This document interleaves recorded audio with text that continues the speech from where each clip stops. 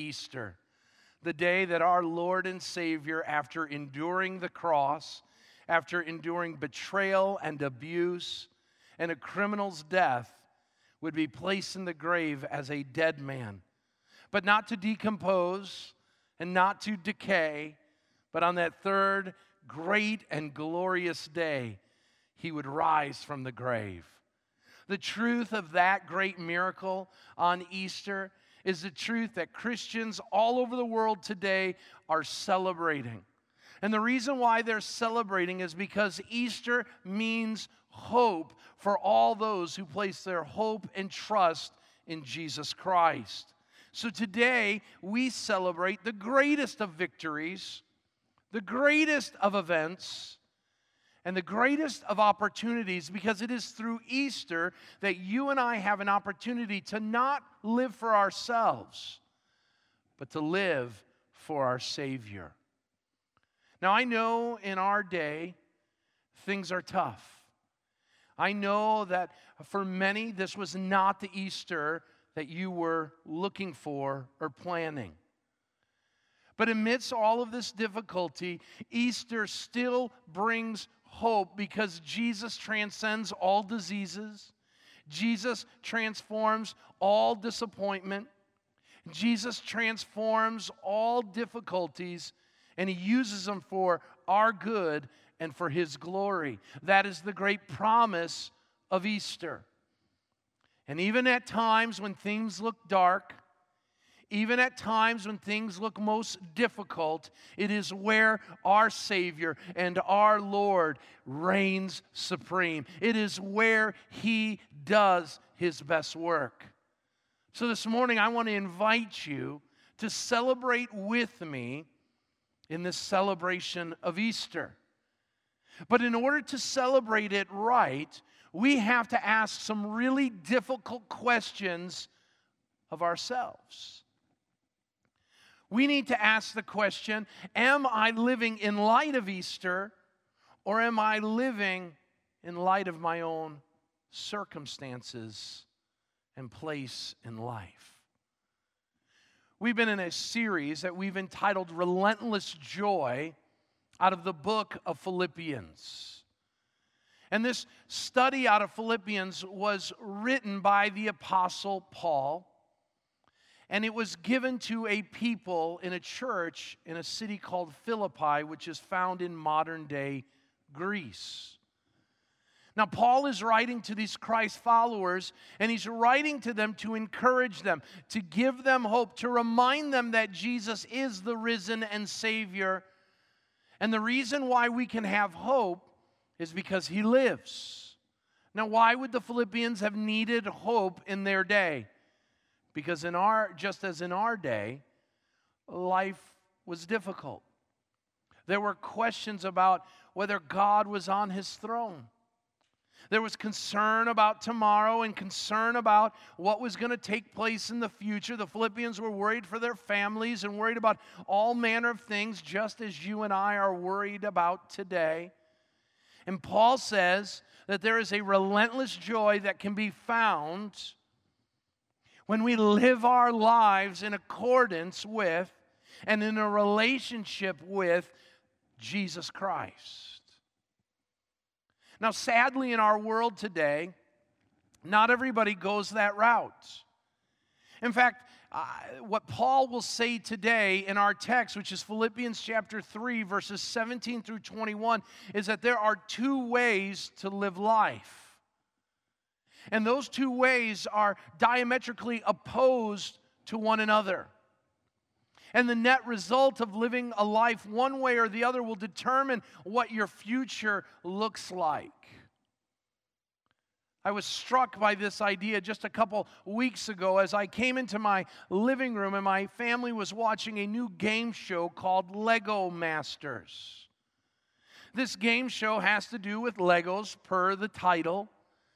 And what it is that two teams of builders, Lego builders, are given the same amount of Legos, the same type of Legos, and then the judges give them a theme or a project to build those Legos with. And the team's jobs alone are to build to the best of their ability structures that are not only strong enough to withstand weight and difficulty, but also that are pleasing to the sight. And so they're given a certain amount of time, and they go off into their rooms and they build the structure. And the week that I was watching was the week they were called to build bridges. And the bridges that they built looked awesome. But it wasn't until the judges added weight to the bridges to see if the bridges could hold weight that the two projects begin to seem very, very different. I remember watching the first team that was fearful every time a weight was placed upon the structure of the bridge that they had built. There was no confidence that their bridge was going to hold. And with fear and all kinds of disappointment, they watched as their project, their structure that they had built began to wane. It began to show signs of cracking. Then the other team, they were confident. They had a science to what they had done, and they said, keep adding weight, and they were excited with every weight that was placed upon this Lego bridge. And then the time came as they added a weight and weight that the first bridge collapsed. All of the hard work, all of the diligence of building that structure was lost. I was blown away to watch the second bridge take on not only 100 pounds or 200 or 300, but would you believe it, over 900 pounds, and their bridge of Legos held. Our Lord and Savior, Jesus Christ, spoke about this idea of building our lives. And He uses a similar metaphor when He says two men set out to build houses. One built it on the beach or the sand, and another one sought to build it upon the rock. And when you looked at the structures that were built, they looked like they were the same type of building, the same type of structure. But it wasn't until the great judge, the storm, came that the structures then proved their mettle. The wind and the rain came, Jesus said, and the structure that was built on the sandy ground, it collapsed and fell apart. But the house that was built upon the rock stood the test of time. What do Legos and what do houses and structures have to do with our lives and Easter? The answer is simple, my friends. You and I are building our lives. God has given us all that we need to build a life that reflects Him and that lives in light of Him. But some have chosen, and maybe some of you are watching this today, some of you have chosen to build your life with what God has blessed you with, to build a life for yourself. And so you have filled your life with all sorts of possessions and all sorts of pursuits. It's about you and it's not about God. And what the Bible says today is that you should take warning. Because the hope that Easter brings, the hope that Jesus Christ died and made provision for your life is something you have pushed away. And as a result, you will miss out on all the benefits and blessings that come with a life in Christ. So Paul, because he loves the people of Philippi, he shares these words. And in doing so, he shows us two ways to live today. Notice in our text, Philippians chapter 3, verses 17 through 21. Brothers, join me in imitating me and keep your eyes on those who walk according to the example you have in us. Here's the first way to live. For many of whom I have told you, and now even with tears, walk as enemies of the cross of Christ. Their end is destruction. Their God is their belly, and their glory is their shame, with minds set on earthly things. But our citizenship is in heaven, and from it we await a Savior, the Lord Jesus Christ, who will transform our lowly body to be like His glorious body by the power that enables Him to subject all things to Himself. Do you see the two ways you can live? You can live as an enemy of the cross, or you can live as a citizen of heaven. Now let's look at each of them with the time that we have left. First of all, we learn that the first way you can live is that you can live for self, and that leads to judgment. Notice again verses 18 and 19. After Paul has admonished Christians to follow and imitate the way of Christ by finding godly role models who they can follow after in pursuing Christ, Paul's mood changes. Paul begins to become somber. Now, in a letter that is filled with joy, Paul uses a phrase that we're not altogether comfortable with when we're talking about joy. And notice what he says. He's fighting back tears. Now, why would Paul cry? What would cause Paul that emotion? Because Paul realized and recognized that no matter how much he preached, no matter how much he told others about Jesus Christ, no matter how much he modeled for others what it is to live a life dedicated to the risen Savior and Lord, that there will be some who will rebel against that way of life and who will seek instead to live for themselves, who will reject the salvation that Jesus provided on the cross of Calvary and guaranteed through the resurrection of His life from the grave. Paul says there are those who will choose instead to live for themselves. Now, right away, you will say, as many will say, I'm not a selfish individual. I don't live for myself. But the Bible makes it clear we all live for our own desires and wants. The prophet Isaiah says, "For we all like sheep have gone astray, each of us going to our own way." That's you, and that's me. And instead of choosing the life that God wants us to have, that Christ has provided for us through His death, burial, and resurrection, we have gone our own way, rejecting His way and following our own steps. Now, Paul tells us what the characteristics or the expectations should be for those who choose such a way of life. Now notice, you would say, well, why would anybody do this? Why would someone reject all that Christ has done and all that Christ is doing in our world? He's given us life. He's given us breath. He's given us all that we need for our enjoyment and for our good. Why would we reject Him and go our own way? Notice Paul says that they are engrossed with temporal things. That is, they are infatuated with. They're enthralled. They're captivated by it. Notice what Paul says. He says a couple things. First of all, he says their minds are set on earthly things. I just want you to remember, what you think is how you will act. What you think about in your head is how you will go about living your life. And notice their mind is on earthly things. And Paul then says their God is their belly. Now, what a weird way of speaking. Is Paul saying that these men and women pay homage, they worship, integral part of their digestive tract? No, that's not what he's saying.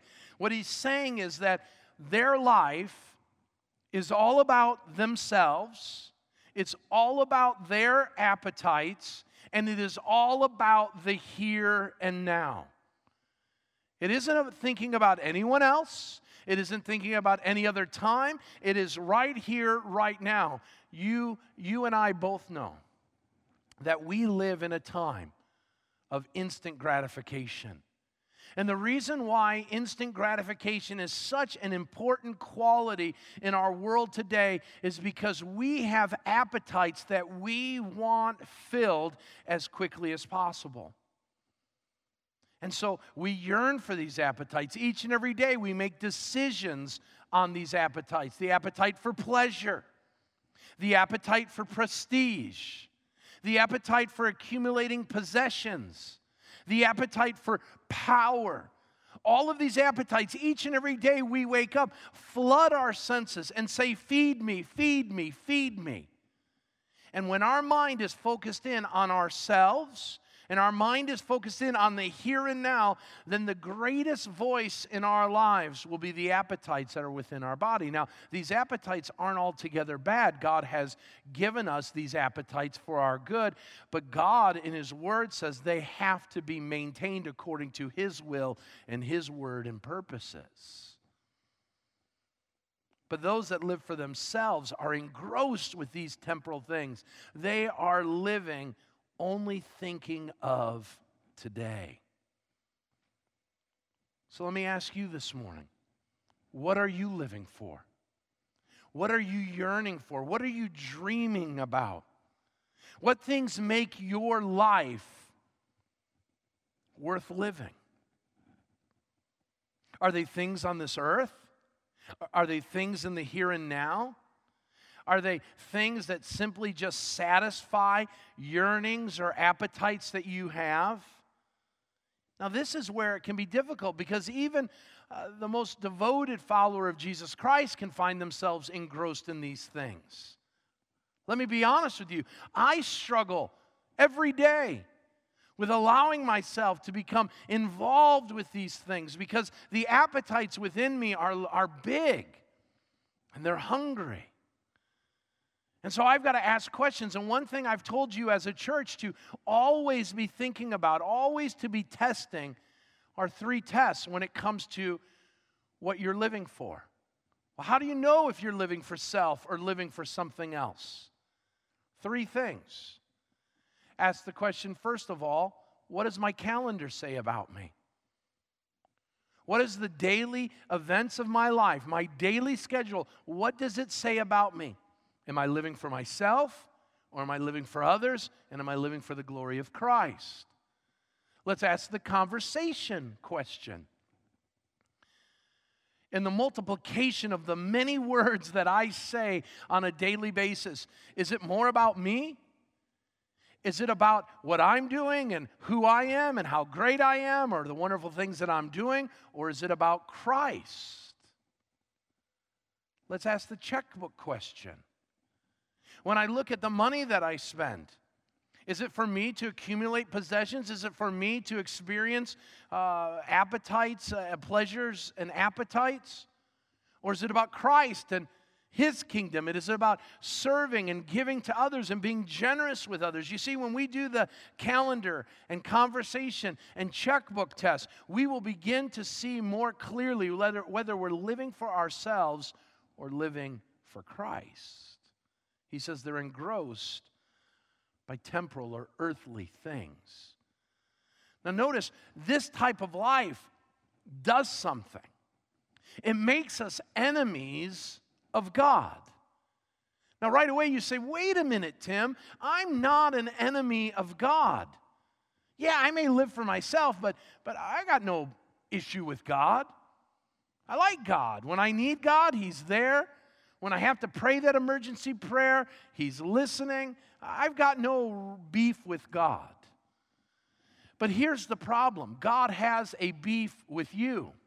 And here's why. Notice at the end of our passage, verse 21, it says that He is bringing all things subject to Himself.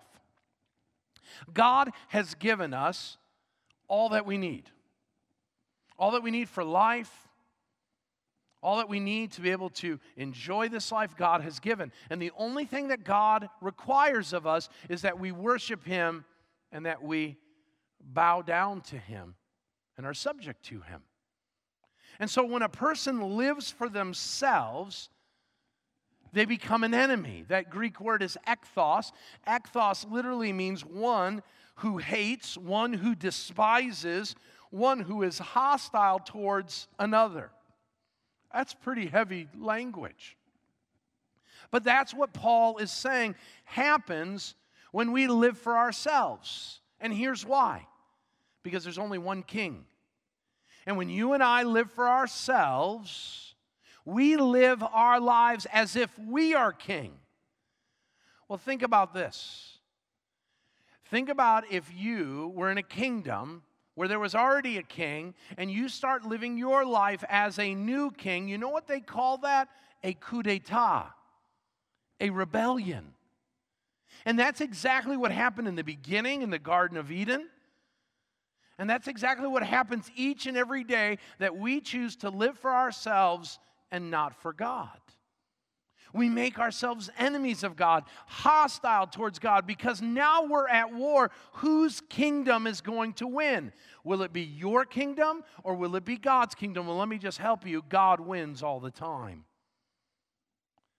But we need to recognize we make ourselves enemies of the cross, enemies of Christ, enemies of our God and Father in heaven when we choose to live for ourselves. Now, what will happen? I mean, some are sitting there right now and saying, hey, I like living for myself. I'm accumulating for myself all that I need. I'm pursuing pleasures and my life is pretty good. Why should I stop? So God's a little angry with me? I can live with that. Well, notice what Paul says. Paul says that their end, notice in verse 19, their end is destruction. Whoa. Paul says that there is a destructive end to this type of life. Now notice, he says their glory, notice, is their shame. That is all that one accumulates, all the prestige and all the acknowledgments that someone gains for themselves in this life, apart from Christ, will mean nothing. Whatever you glory in will be what will bring you shame. And in the end, will lead to destruction. Now, this isn't the only place that the Bible speaks so bluntly. Solomon in Proverbs 14:12 says that there's a way that seems right to a man that in the end leads to death. Jesus himself said that there is a way that is broad that leads to destruction, but narrow is the way that leads to heaven. And so the Bible is clear that there are many on that road. And the reason why they're on that road is because instead of choosing Christ, instead of finding hope in the resurrection of Jesus Christ and finding the provision of Christ's sacrifice on the cross of Calvary, instead you are living a life for yourself. And on the great and glorious day, when you stand before the Lord, God will say to you, you lived for yourself when you should have been living for me. And the Bible is clear that when that happens, the only expectation that you and I should have is a fiery judgment in a place called hell, where there's eternal torment and judgment. Now, right away, I know what you're saying. Tim, I came to this webcast. I came to your service because Easter means hope. I came because Easter means joy. I came here because Easter means peace. And the answer to that is yes. Yes, it does. And the reason why we can have hope, the reason why we can have peace, the reason why we can have joy is because though we were sinners, though we lived selfish lives, God in His infinite love for us demonstrated that love for us, that while we were still sinners, Christ died for us. And when he died and he was placed in the tomb, he did not stay there, but by the power of Almighty God, on that third great and glorious day of Easter, he rose from the dead, taking off the shackles that bound us in our sin and gave us the opportunity to become sons and daughters of the Most High God. But in order for us to experience that, in order for us to enjoy that, in order for us to have that, we must embrace not a life about ourselves, but a life that is lived for the Savior. See, you can either live a self-centered life or a Savior-centered life. And instead of judgment, what you will experience is joy. Now notice, he speaks with such sadness. Their end is destruction. Their God is their belly. Their glory is their shame. The things that they've set their minds on is earthly things. And then as if it's a Easter Sunday morning, the clouds roll away and the beautiful sun appears on the horizon in verse 20 with a three-letter word, B-U-T. But you don't have to live for yourself, Paul says. You don't have to let your God be your belly. You don't have to have your mind on earthly things. You can live differently. And he says that living differently takes us from the earthly things to now a citizenship that is in heaven. He goes on, he says, but our citizenship is in heaven, and from it we await a Savior, the Lord Jesus Christ, who will transform our lowly body to be like His glorious body by the power that enables Him even to subject all things to Himself. You see, when we live for the Savior, it's going to mean a couple things. First of all, it's going to mean we need to learn to be His citizens. Notice we are citizens of heaven. We're citizens of heaven. In verse 20, we can either be kings in our own kingdom or we can be citizens of God's kingdom. That's a decision we need to make. And so we need to make that determination. And my prayer is today that some will abandon their kingdom and start living as citizens within God's kingdom. But it involves something. It involves, first of all, desire to leave your former land to head to a new land. My father, when he was 16 years of age, immigrated from Baghdad, Iraq, to America. A massive decision to leave all that he knew and all that he had come to love to go to a new land. For 10 years in this country, from 1966 to 1976, my dad lived as an alien in this land. And on the 200th anniversary of the signing of the Declaration of Independence, July 4th, 1976, my dad on the Chicago lakefront was a part of a citizenship ceremony. And it was in that ceremony that we learned something that we need to understand about spiritual citizenship.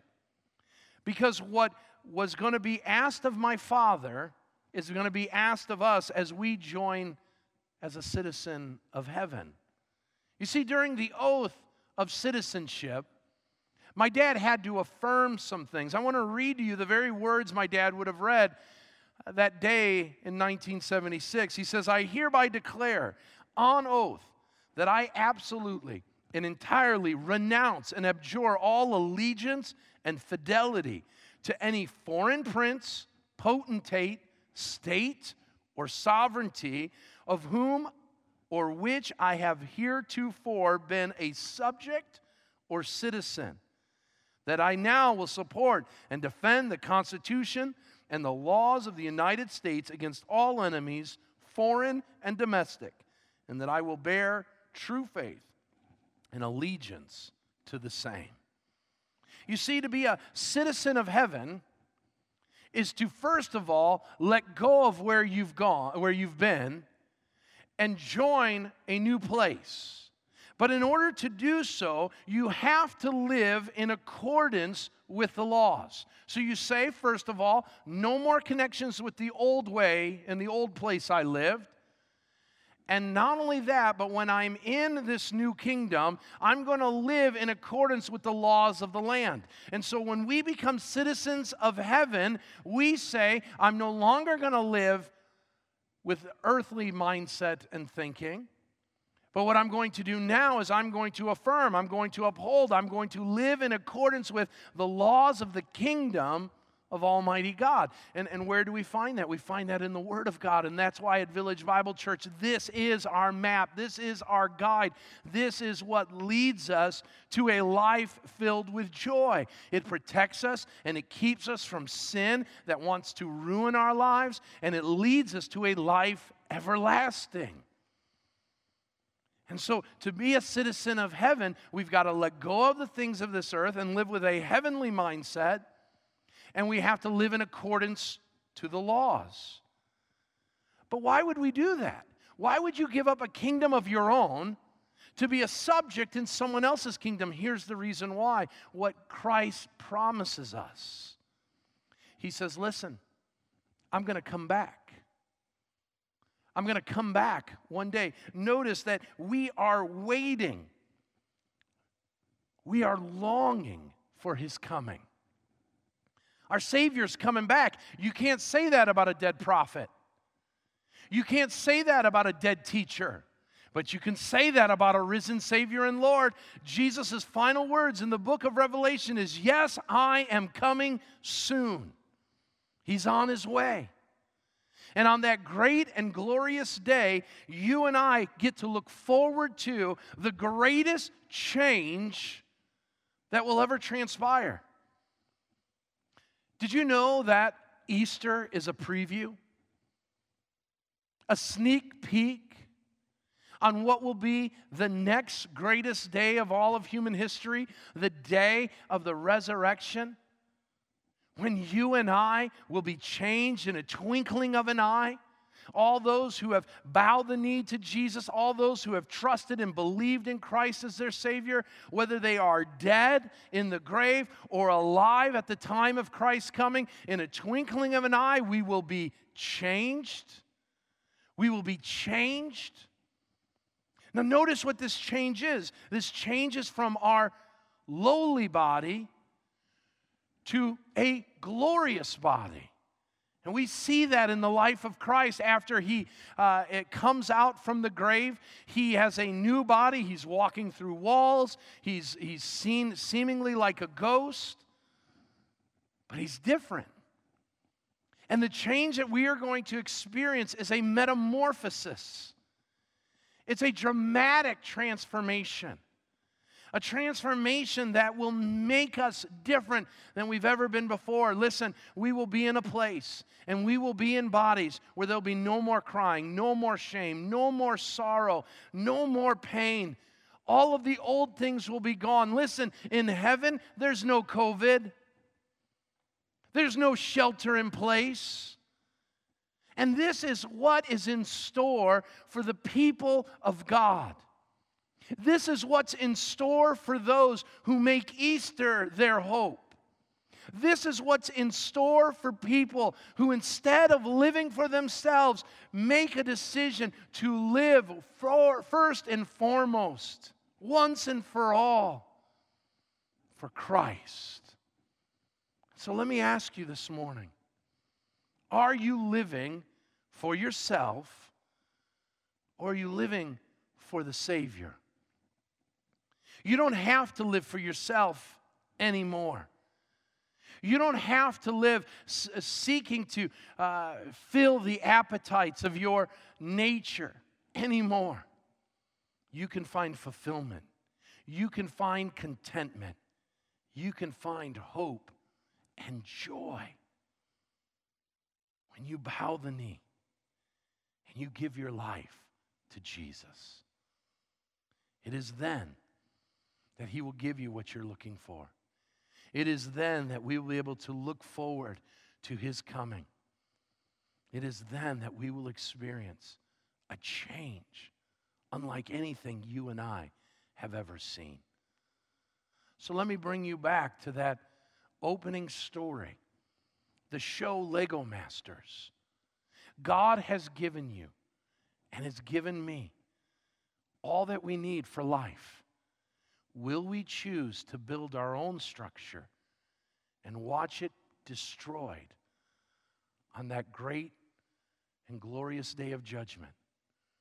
Or on that day, because we have built our lives on Christ, will we experience joy and new bodies and a new hope?